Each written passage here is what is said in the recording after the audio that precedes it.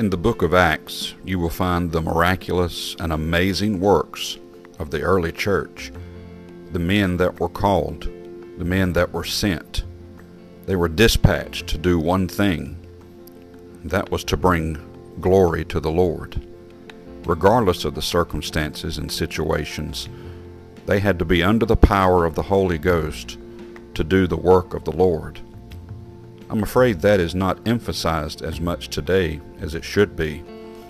It ought to really take the preeminence, be right up front, for it is only by the power of the Holy Ghost that you and I can do what we need to do. Many don't understand that.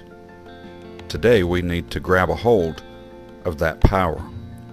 In the book of Acts chapter number 13, we read of many men that were sent out, and they were sent out in the power of the Holy Ghost. And they came upon people that were against the gospel, against Christ, Bar-Jesus, and then a sorcerer, Elymas, and he come up against them.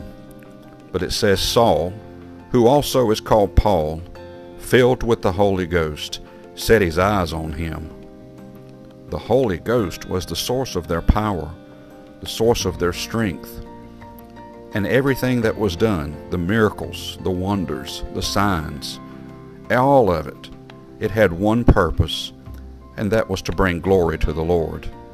In verse number 10, and said, O full of all subtlety and all mischief, thou child of the devil, thou enemy of all righteousness, wilt thou not cease to pervert the right ways of the Lord? And now behold, the hand of the Lord is upon thee, and thou shalt be blind.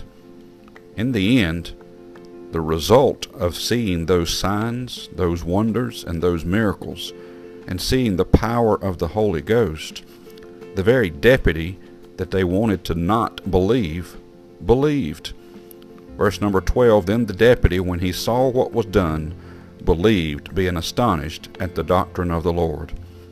The only way people are going to be astonished and are going to believe the doctrine of the Lord today is not in mine and your power.